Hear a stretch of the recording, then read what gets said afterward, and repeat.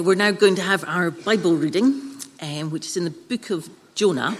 Hopefully there's a Bible nearby at the end of one of the pews. Have a look behind. If not, it'd be great to read along. So it's the book of Jonah, which is on page 936. It's 936.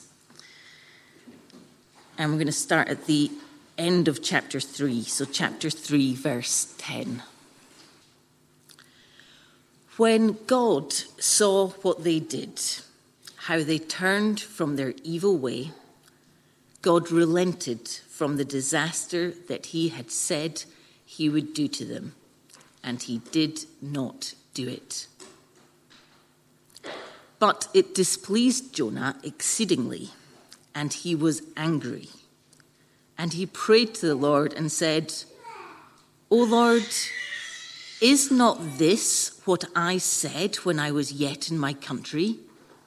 That is why I made haste to flee to Tarshish, for I knew that you are a gracious God and merciful and slow to anger and abounding in steadfast love and relenting from disaster. Therefore now, O Lord, please take my life from me, for it is better for me to die than to live." And the Lord said to Jonah, "Do you do well to be angry?"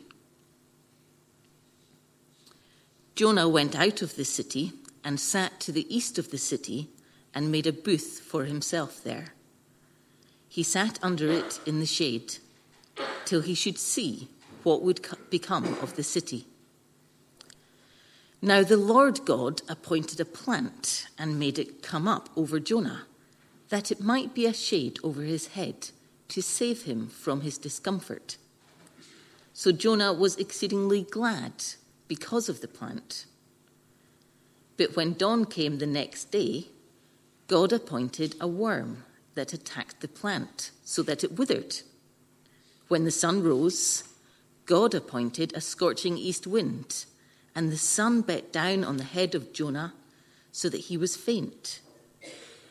And he asked that he might die and said, "It is better for me to die than to live." But God said to Jonah, "Do you do well to be angry for the plant?" And he said, "Yes, I do well to be angry enough to die." And the Lord said, "You pity the plant, for which you did not labor, nor did you make it grow, which came into being in a night and perished in a night. And should not I pity Nineveh, the great city in which there are more than 120,000 persons who do not know their right hand from their left, and also much cattle?" If you're listening along right there, we heard a prophet who was angry, who was infuriated, who just seemed fed up. Have you ever had those times in your life where you feel infuriated, where you feel fed up, where you just want to cry out, "That's wrong, that's an injustice, that shouldn't have happened"? Well, I'm going to take you to an event in my life where that happened. It was my 4th birthday. And at my 4th birthday, me, my family, and my friends had gone to the beach. And we have a distant cousin who owns a beach hut. So we're all in this beach hut, and it came to eating all of the party food. And then came the highlight, the birthday cake. Your birthday cake's got to be the highlight, because you get to blow your candles out. And so my family was singing happy birthday to me, and then one of my cousins reaches over, takes a big inhale, and then blows my candles out. But in the chaos of this small little beach hut and all the people, nobody actually noticed. And I don't know why I didn't kick up more of a fuss, because I was horrified. Now, for the last, I'm 31 now, the last 27 years, I've been telling my family, that happened on my 4th birthday. You know, my candles got blown out. And everybody said, no one blew your candles out. If they did, we would have relighted those candles. I said, "No, but you didn't. My cousins were blown out by one of my cousins." "No, James, your memory's wrong. That wouldn't have happened." But this Christmas, I got given some old family footage DVDs. way back, and guess what was on there? My 4th birthday in the beach hut. Now the footage and the sound is awful. Some of it kind of blanks out in places, but you'll see just on the right of the footage, a cousin who blows out my candles. I had to hold this up to my computer to try and film it, but you'll see right here. Look at this. Be sure to see the face, okay? I'm horrified.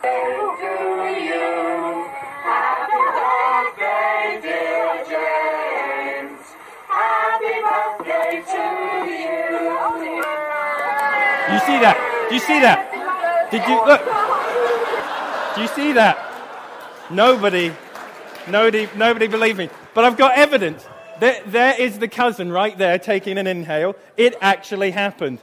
And look at how I felt. Look at that. Look at that. So you know what I did? You know what I went from the beach. I didn't want to make a fuss. So I went down to the beach after the party. I'll get rid of that. Down to the beach after the party, and I sat on the sand, propped up against one of the concrete walls there, and I just sulked. I was kind of simmering away with frustration and anger. I can't believe that happened, and they didn't relight my candles.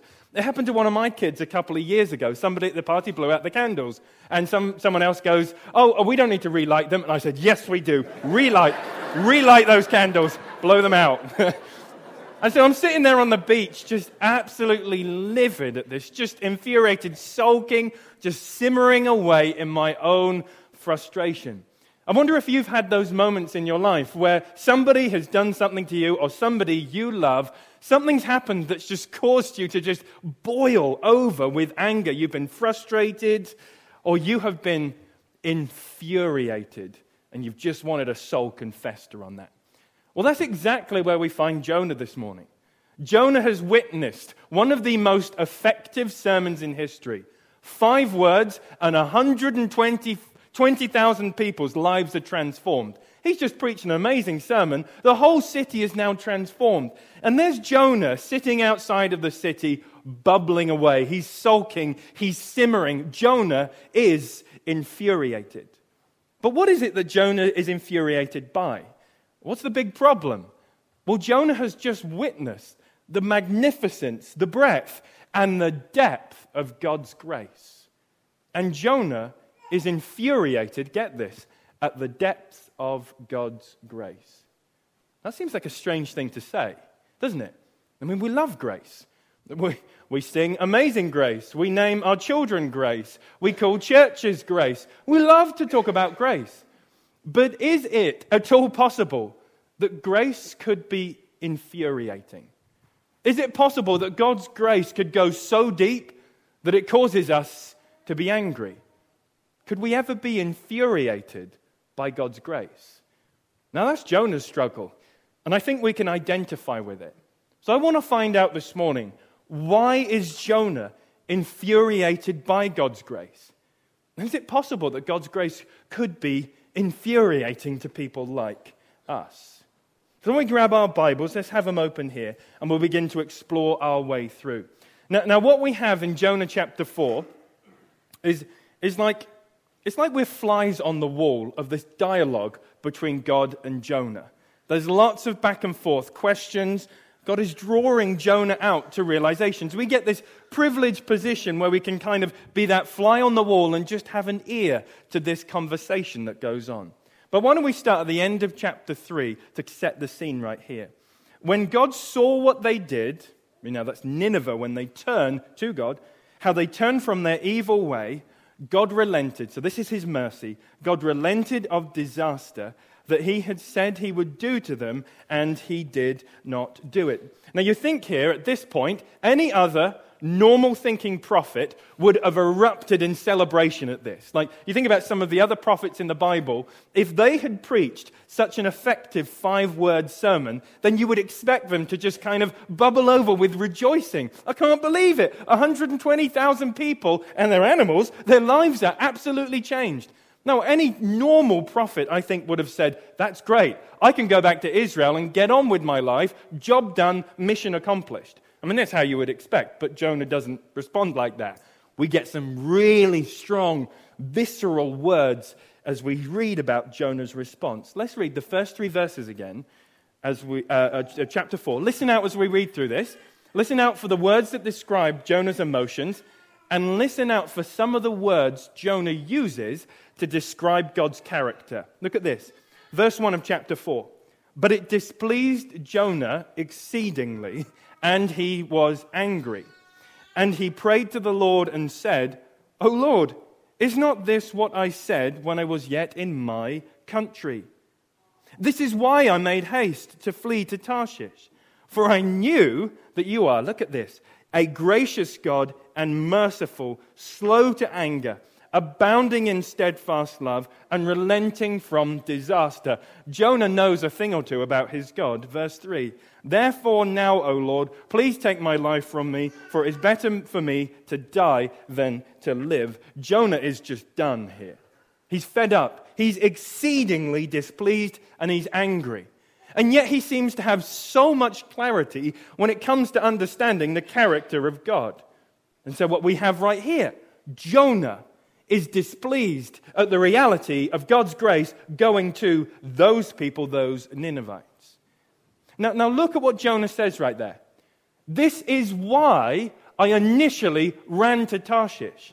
You remember in chapter 1, the call comes to Jonah and he runs the opposite direction. So this shows us that Jonah isn't running because he's terrified of them. It's not like Jonah is saying, I'm scared for my own life, so I'm going to go that way. Neither is Jonah running because he doesn't think God is gracious enough. I think that's key. Jonah's not saying, God, you're calling me to go to Nineveh, but I don't really know if you're going to be that gracious and forgive those people. And he's not running because of that.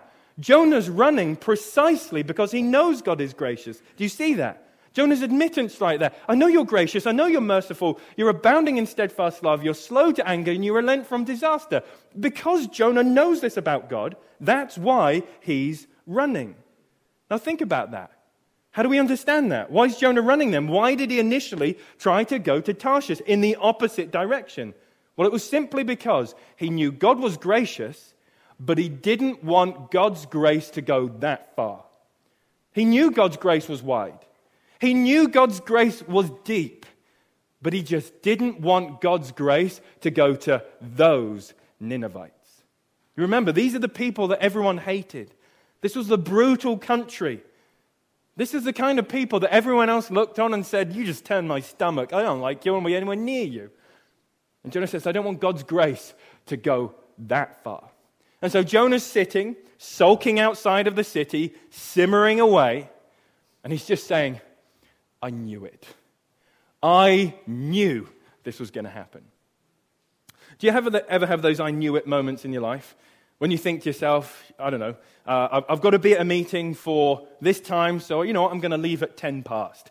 And I'll kind of wing it. I don't think there's going to be any traffic or whatever. And then you get halfway through the journey and you hit a traffic jam and you say to yourself, I knew this was going to happen. I just knew it. Or what about when you give, let's say, for example, a plate of spaghetti bolognese to your kids or grandkids, and you say to yourself, or you say to the kids, please watch out, this doesn't get all over you or all over the table. It's really hard to clean out. So you carry on with your chores or whatever, and you come back, and there's spaghetti bolognese on the floor, on the shirt, and on the ceiling. And you just say, I just knew it. I just knew that was going to happen.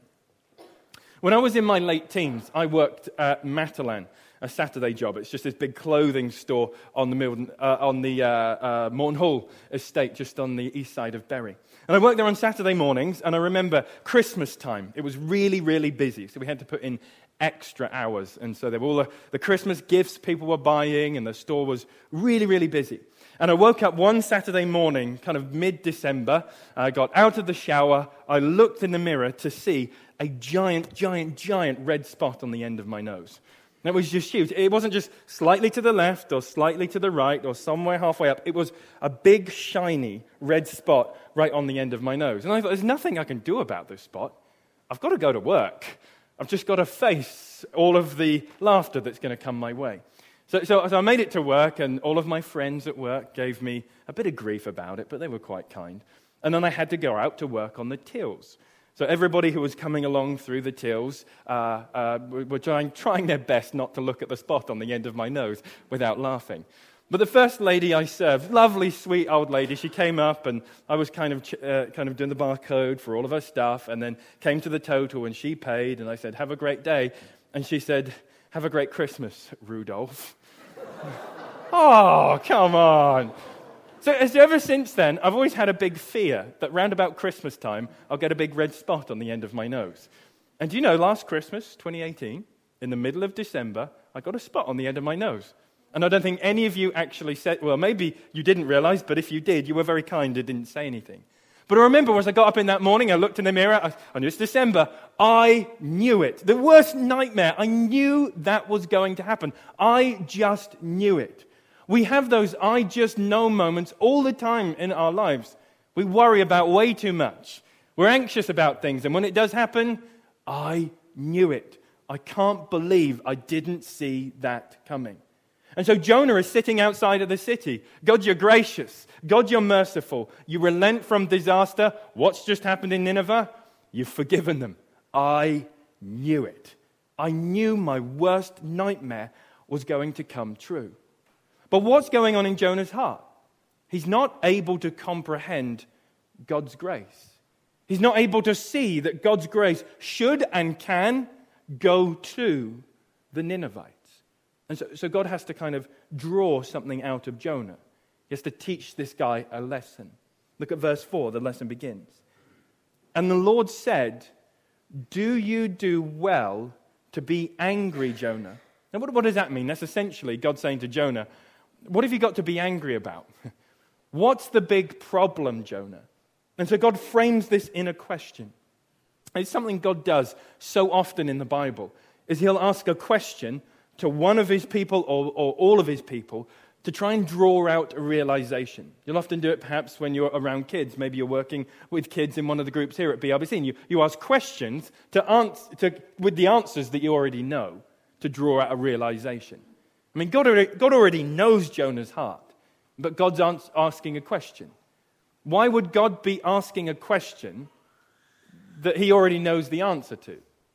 Well, he's trying to get Jonah to see something, isn't he? Take, for example, Genesis chapter 3. Humankind have just fallen, and they go and hide. There's that famous verse. We were hiding in the undergrowth. We were afraid because we were naked, so we hid. And then God walks through the garden, and what does he say? "Where are you?" God knows where they are. He knows why they're hiding. He knows what happened. But why is he asking the question? To draw out a realization. To bring out some kind of a confession from them. You go to Genesis chapter 4, for example, and the famous story of Cain and Abel. Cain's just murdered his brother Abel. And God asks the question, "Hey Cain, where's your brother Abel?" And Cain responds, "Am I my brother's keeper?" But God's asking the question. Why is he asking the question? He already knows the answer. But he's trying to draw out a realization. He's teaching his people something. So he's asking Jonah a question. He already knows why Jonah is angry. He already knows why he's upset and sulking outside of the city. But he's got a realization to draw out. And it's a realization that we need as well. So what God does is he sends an object lesson to teach Jonah and draw out that realization. Look at verse 5. Let's read verse 5 down to verse 8 again. And Jonah went out of the city and sat to the east of the city and made a booth for himself there. It's like a tent. And he sat under it in the shade till he should see what would become of the city. It's like Jonah's just licking his lips at the thought of their destruction. Now the Lord God appointed a plant and made it come up over Jonah so that it might be a shade over his head to save him from the discomfort. And look at this. And Jonah was exceedingly glad, a swinging of emotions here, because of the plant. But when dawn came the next day, God appointed a worm that attacked the plant so that it withered. And when the sun rose, God appointed a scorching east wind, and the sun beat down on the head of Jonah, so that he was faint. And he asked that he might die and said, "It is better for me to die than to live." Think about this right here. We've got Jonah's emotion just swinging like a pendulum.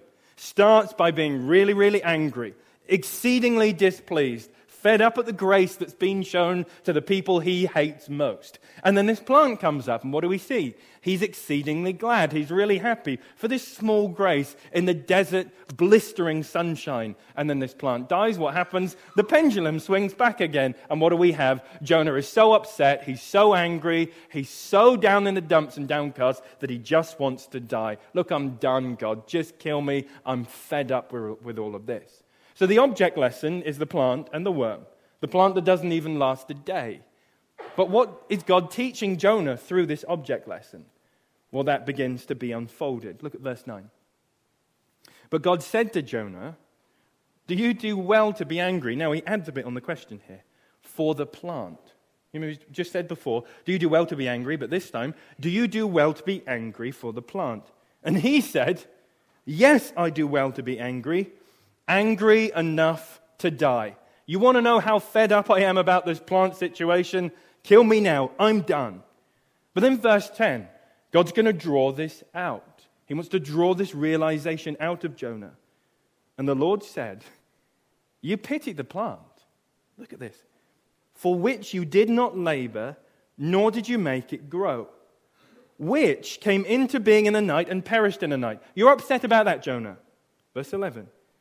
And should not I pity Nineveh, a great city in which there are more than 120,000 people, which do not know their right hand from their left, and also much cattle?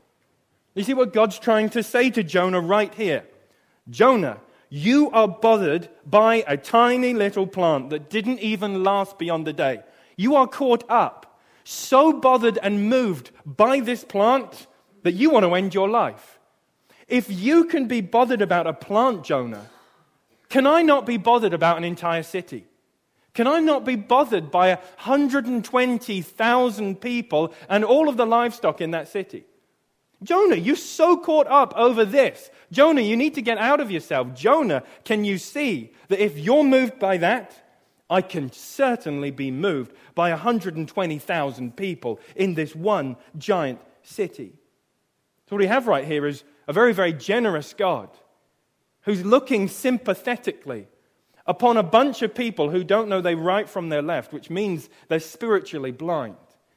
So God is compassionately and sympathetically looking upon these spiritually blind people and saying, Jonah, can I care for these people? If you're moved by the plant, can I be moved by a city as massive and important and as populated as that? Can I care for them? Now, this book seems to finish abruptly, doesn't it? I don't know if you noticed that as we were reading. It was just like moving through the story, dialogue with Jonah and God, and then done. We don't get to finish it, do we? It's not like the end of the story finishes with, oh yeah, Jonah goes, I see what you're trying to teach me, God. And then Jonah becomes a pastor in Nineveh. We don't see that, do we? We don't read the end of the story going, oh, Jonah suddenly realized what God was going to say. So he danced around and rejoiced at that fact. And they all lived happily ever after. Jonah doesn't finish with, Jonah rejoiced at the reality of the depth of God's grace. And he returned to Israel with a spring in his step because God reached the undeserving Ninevites. We don't read that, do we? I mean, Jonah just finished with such an abrupt kind of cliffhanger. And why does it finish like that? Why is this so abrupt? What would be the answer? I think it's a really simple answer. The thing is, what's going on is that the whole book of Jonah has been something like a mirror, or should we say a spotlight, that exposes some of the dark corners of the hearts of God's people. And it's almost like the author finishes so abruptly because they're saying, look into this mirror of the book of Jonah.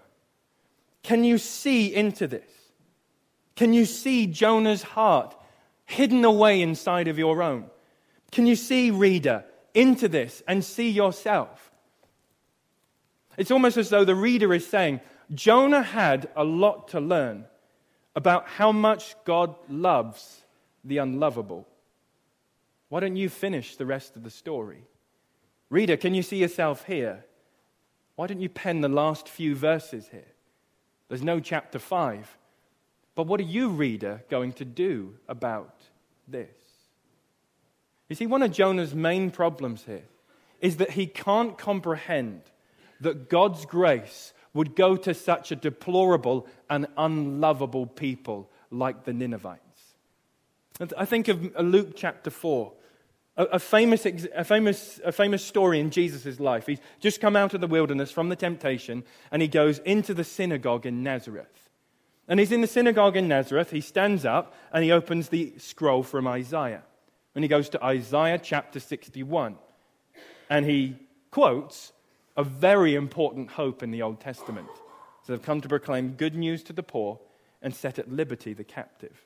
There's more to it, but then Jesus goes and sits down. And everybody in the room is excited. Everybody is just kind of overjoyed because Jesus says, this has been fulfilled in your hearing today. What's Jesus saying? I'm the one who's come to bring good news to the captives and the poor. I'm the one who's come for you. Everybody rejoices in the synagogue. And then Jesus goes ahead and tells two stories about God's grace going to people who aren't Jews. He tells some stories from the Old Testament. And all of a sudden, the people are enraged. The people are bothered that they grab Jesus, they drag him through the town, and they try and push him off a cliff, but he kind of mysteriously moves through their midst, it says. Their problem was getting over the fact that God's grace could go to people who are different than them. Their problem was they couldn't believe that their God and his grace could go beyond the ends of their own fingertips. What's the problem with Jonah? Jonah cannot compute that a gracious God, remember, he knows God's gracious. He knows God's merciful, but he cannot handle the fact that God's grace would go to unlovable people, that God's grace would go to the unwanted, that God's grace would go to the people who just turn our stomach, that we despise, who have hurt us and hurt the innocent, that God's grace is really that deep. Jonah can't compute that, and God's showing him. And the book finishes abruptly. Hey, reader, do you know how far God's grace really goes? Do you know how deep his grace really is? Why is God's grace so infuriating? Why does it make Jonah bubble with rage? Why is it bothering to us at times? Because his grace goes further than we ever imagined.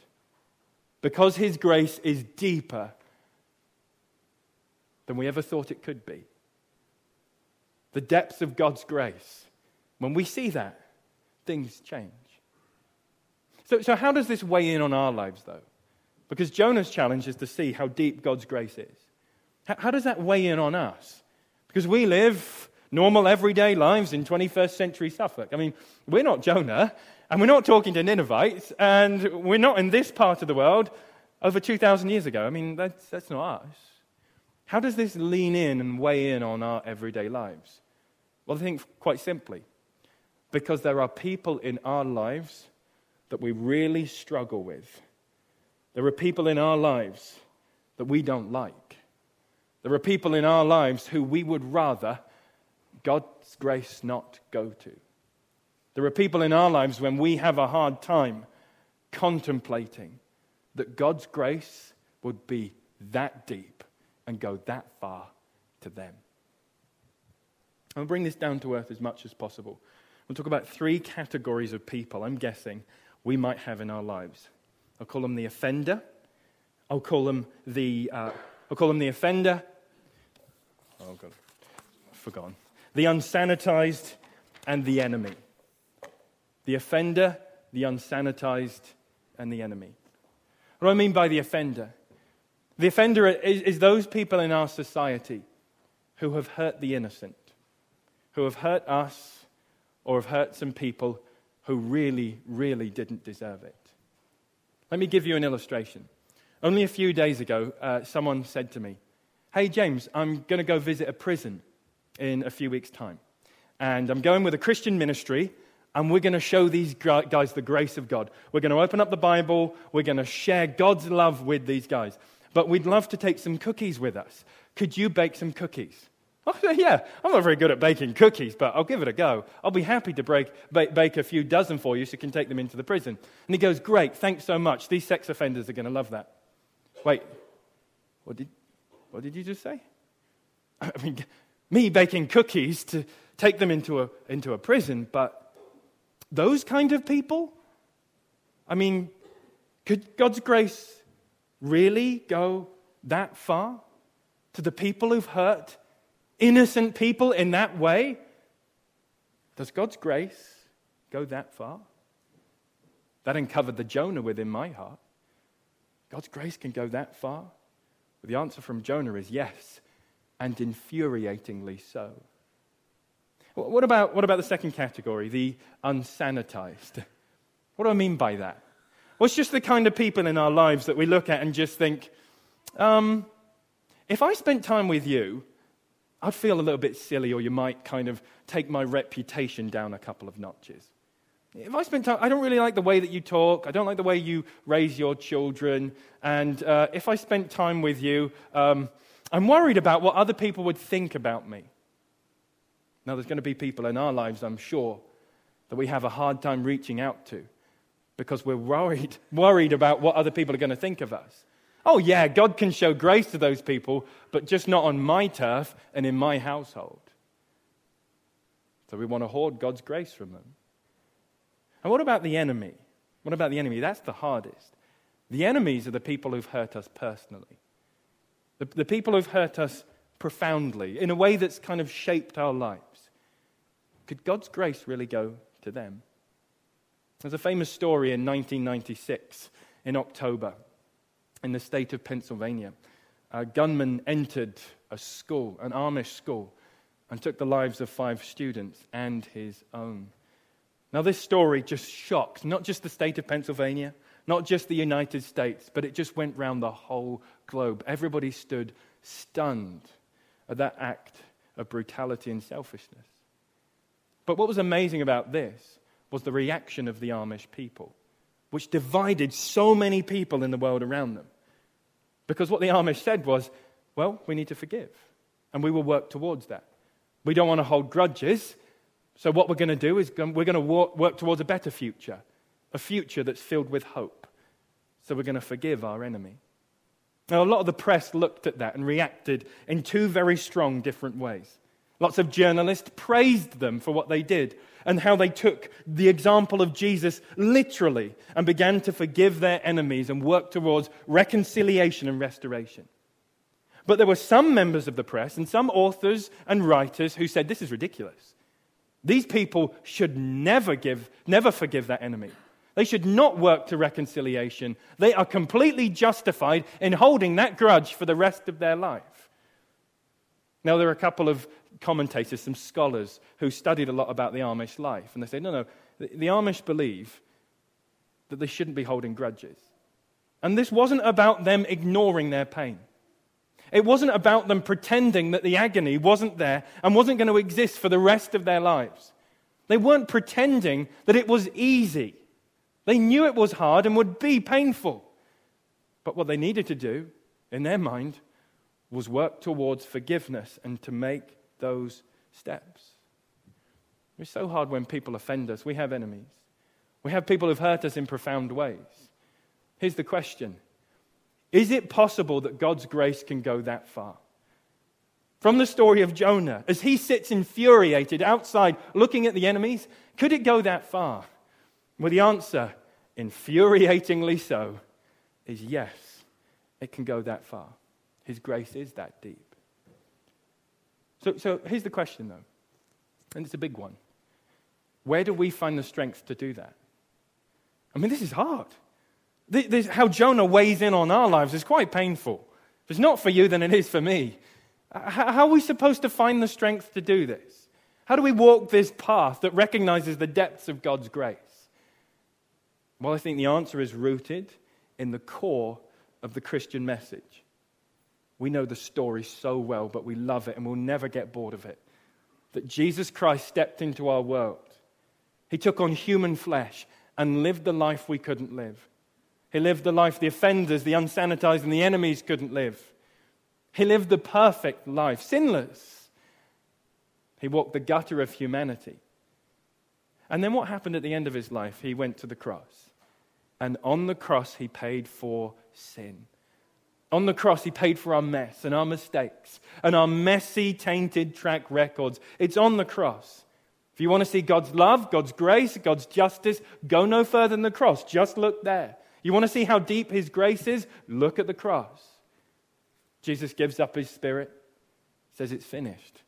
3 days later, he rises from the dead to new life so that we could have new life. And then that same grace, the depths of that grace, comes to people like you and me. Here's the story of the Christian message. We're the ones who go wrong. We're the ones who offend a holy God. And yet even still, this holy God shows his grace to us. We were the offenders, but the depths of God's liberating grace saw us go free. We were the unsanitized until the depths of God's cleansing grace washed us with the righteousness of Jesus. We were the enemy of God until the depths of God's reconciling grace brought us near. We were those Ninevite people until the depths of God's including grace ran like a river through our failures and brought us into his family. Only those who have personally experienced and stand in the depths of God's grace will ever stand a chance of seeing how far God's grace can really go. That's key. I'll say that again. Only those who stand in and have experienced personally the depths of God's grace into their own lives can stand a chance of seeing how far God's grace can really go to those people. The beauty of this grace, the depths of this grace, is that it goes to them. And even more surprisingly, it comes to us. We're not just forgiven and forgotten. We're made righteous and received. We're not just acquitted and sent away, but we're infused with gifts and included. And when the penny of God's grace, or the depths of his grace, begins to drop in our lives, we'll see exactly what the whole book of Jonah is getting at. Infuriatingly so, God's grace goes deeper than we ever thought. Now, the book of Jonah, we've said, finishes with this cliffhanger, doesn't it? It finishes with this abrupt ending. We don't get the last few verses. But it's like the reader is saying to us at the end, Jonah had a lot to learn. He had a lot to learn about how deep and wide and high God's grace really is. Jonah had to learn about the depths of God's grace. So, what about you, reader? Are you going to see this too? Let's pray. God, we're grateful for your word and how the story of Jonah uncomfortably exposes parts of our hearts that we just did not want to touch. Lord, firstly, we're stunned that your grace would go to those people. But even more so, we're stunned that your grace comes to us. So we're asking that you would help us by your Holy Spirit, help us to see how deep your grace really goes. Help us to experience it. Help us to know it, to feel it, to live it. And we're asking in Jesus' name. Amen.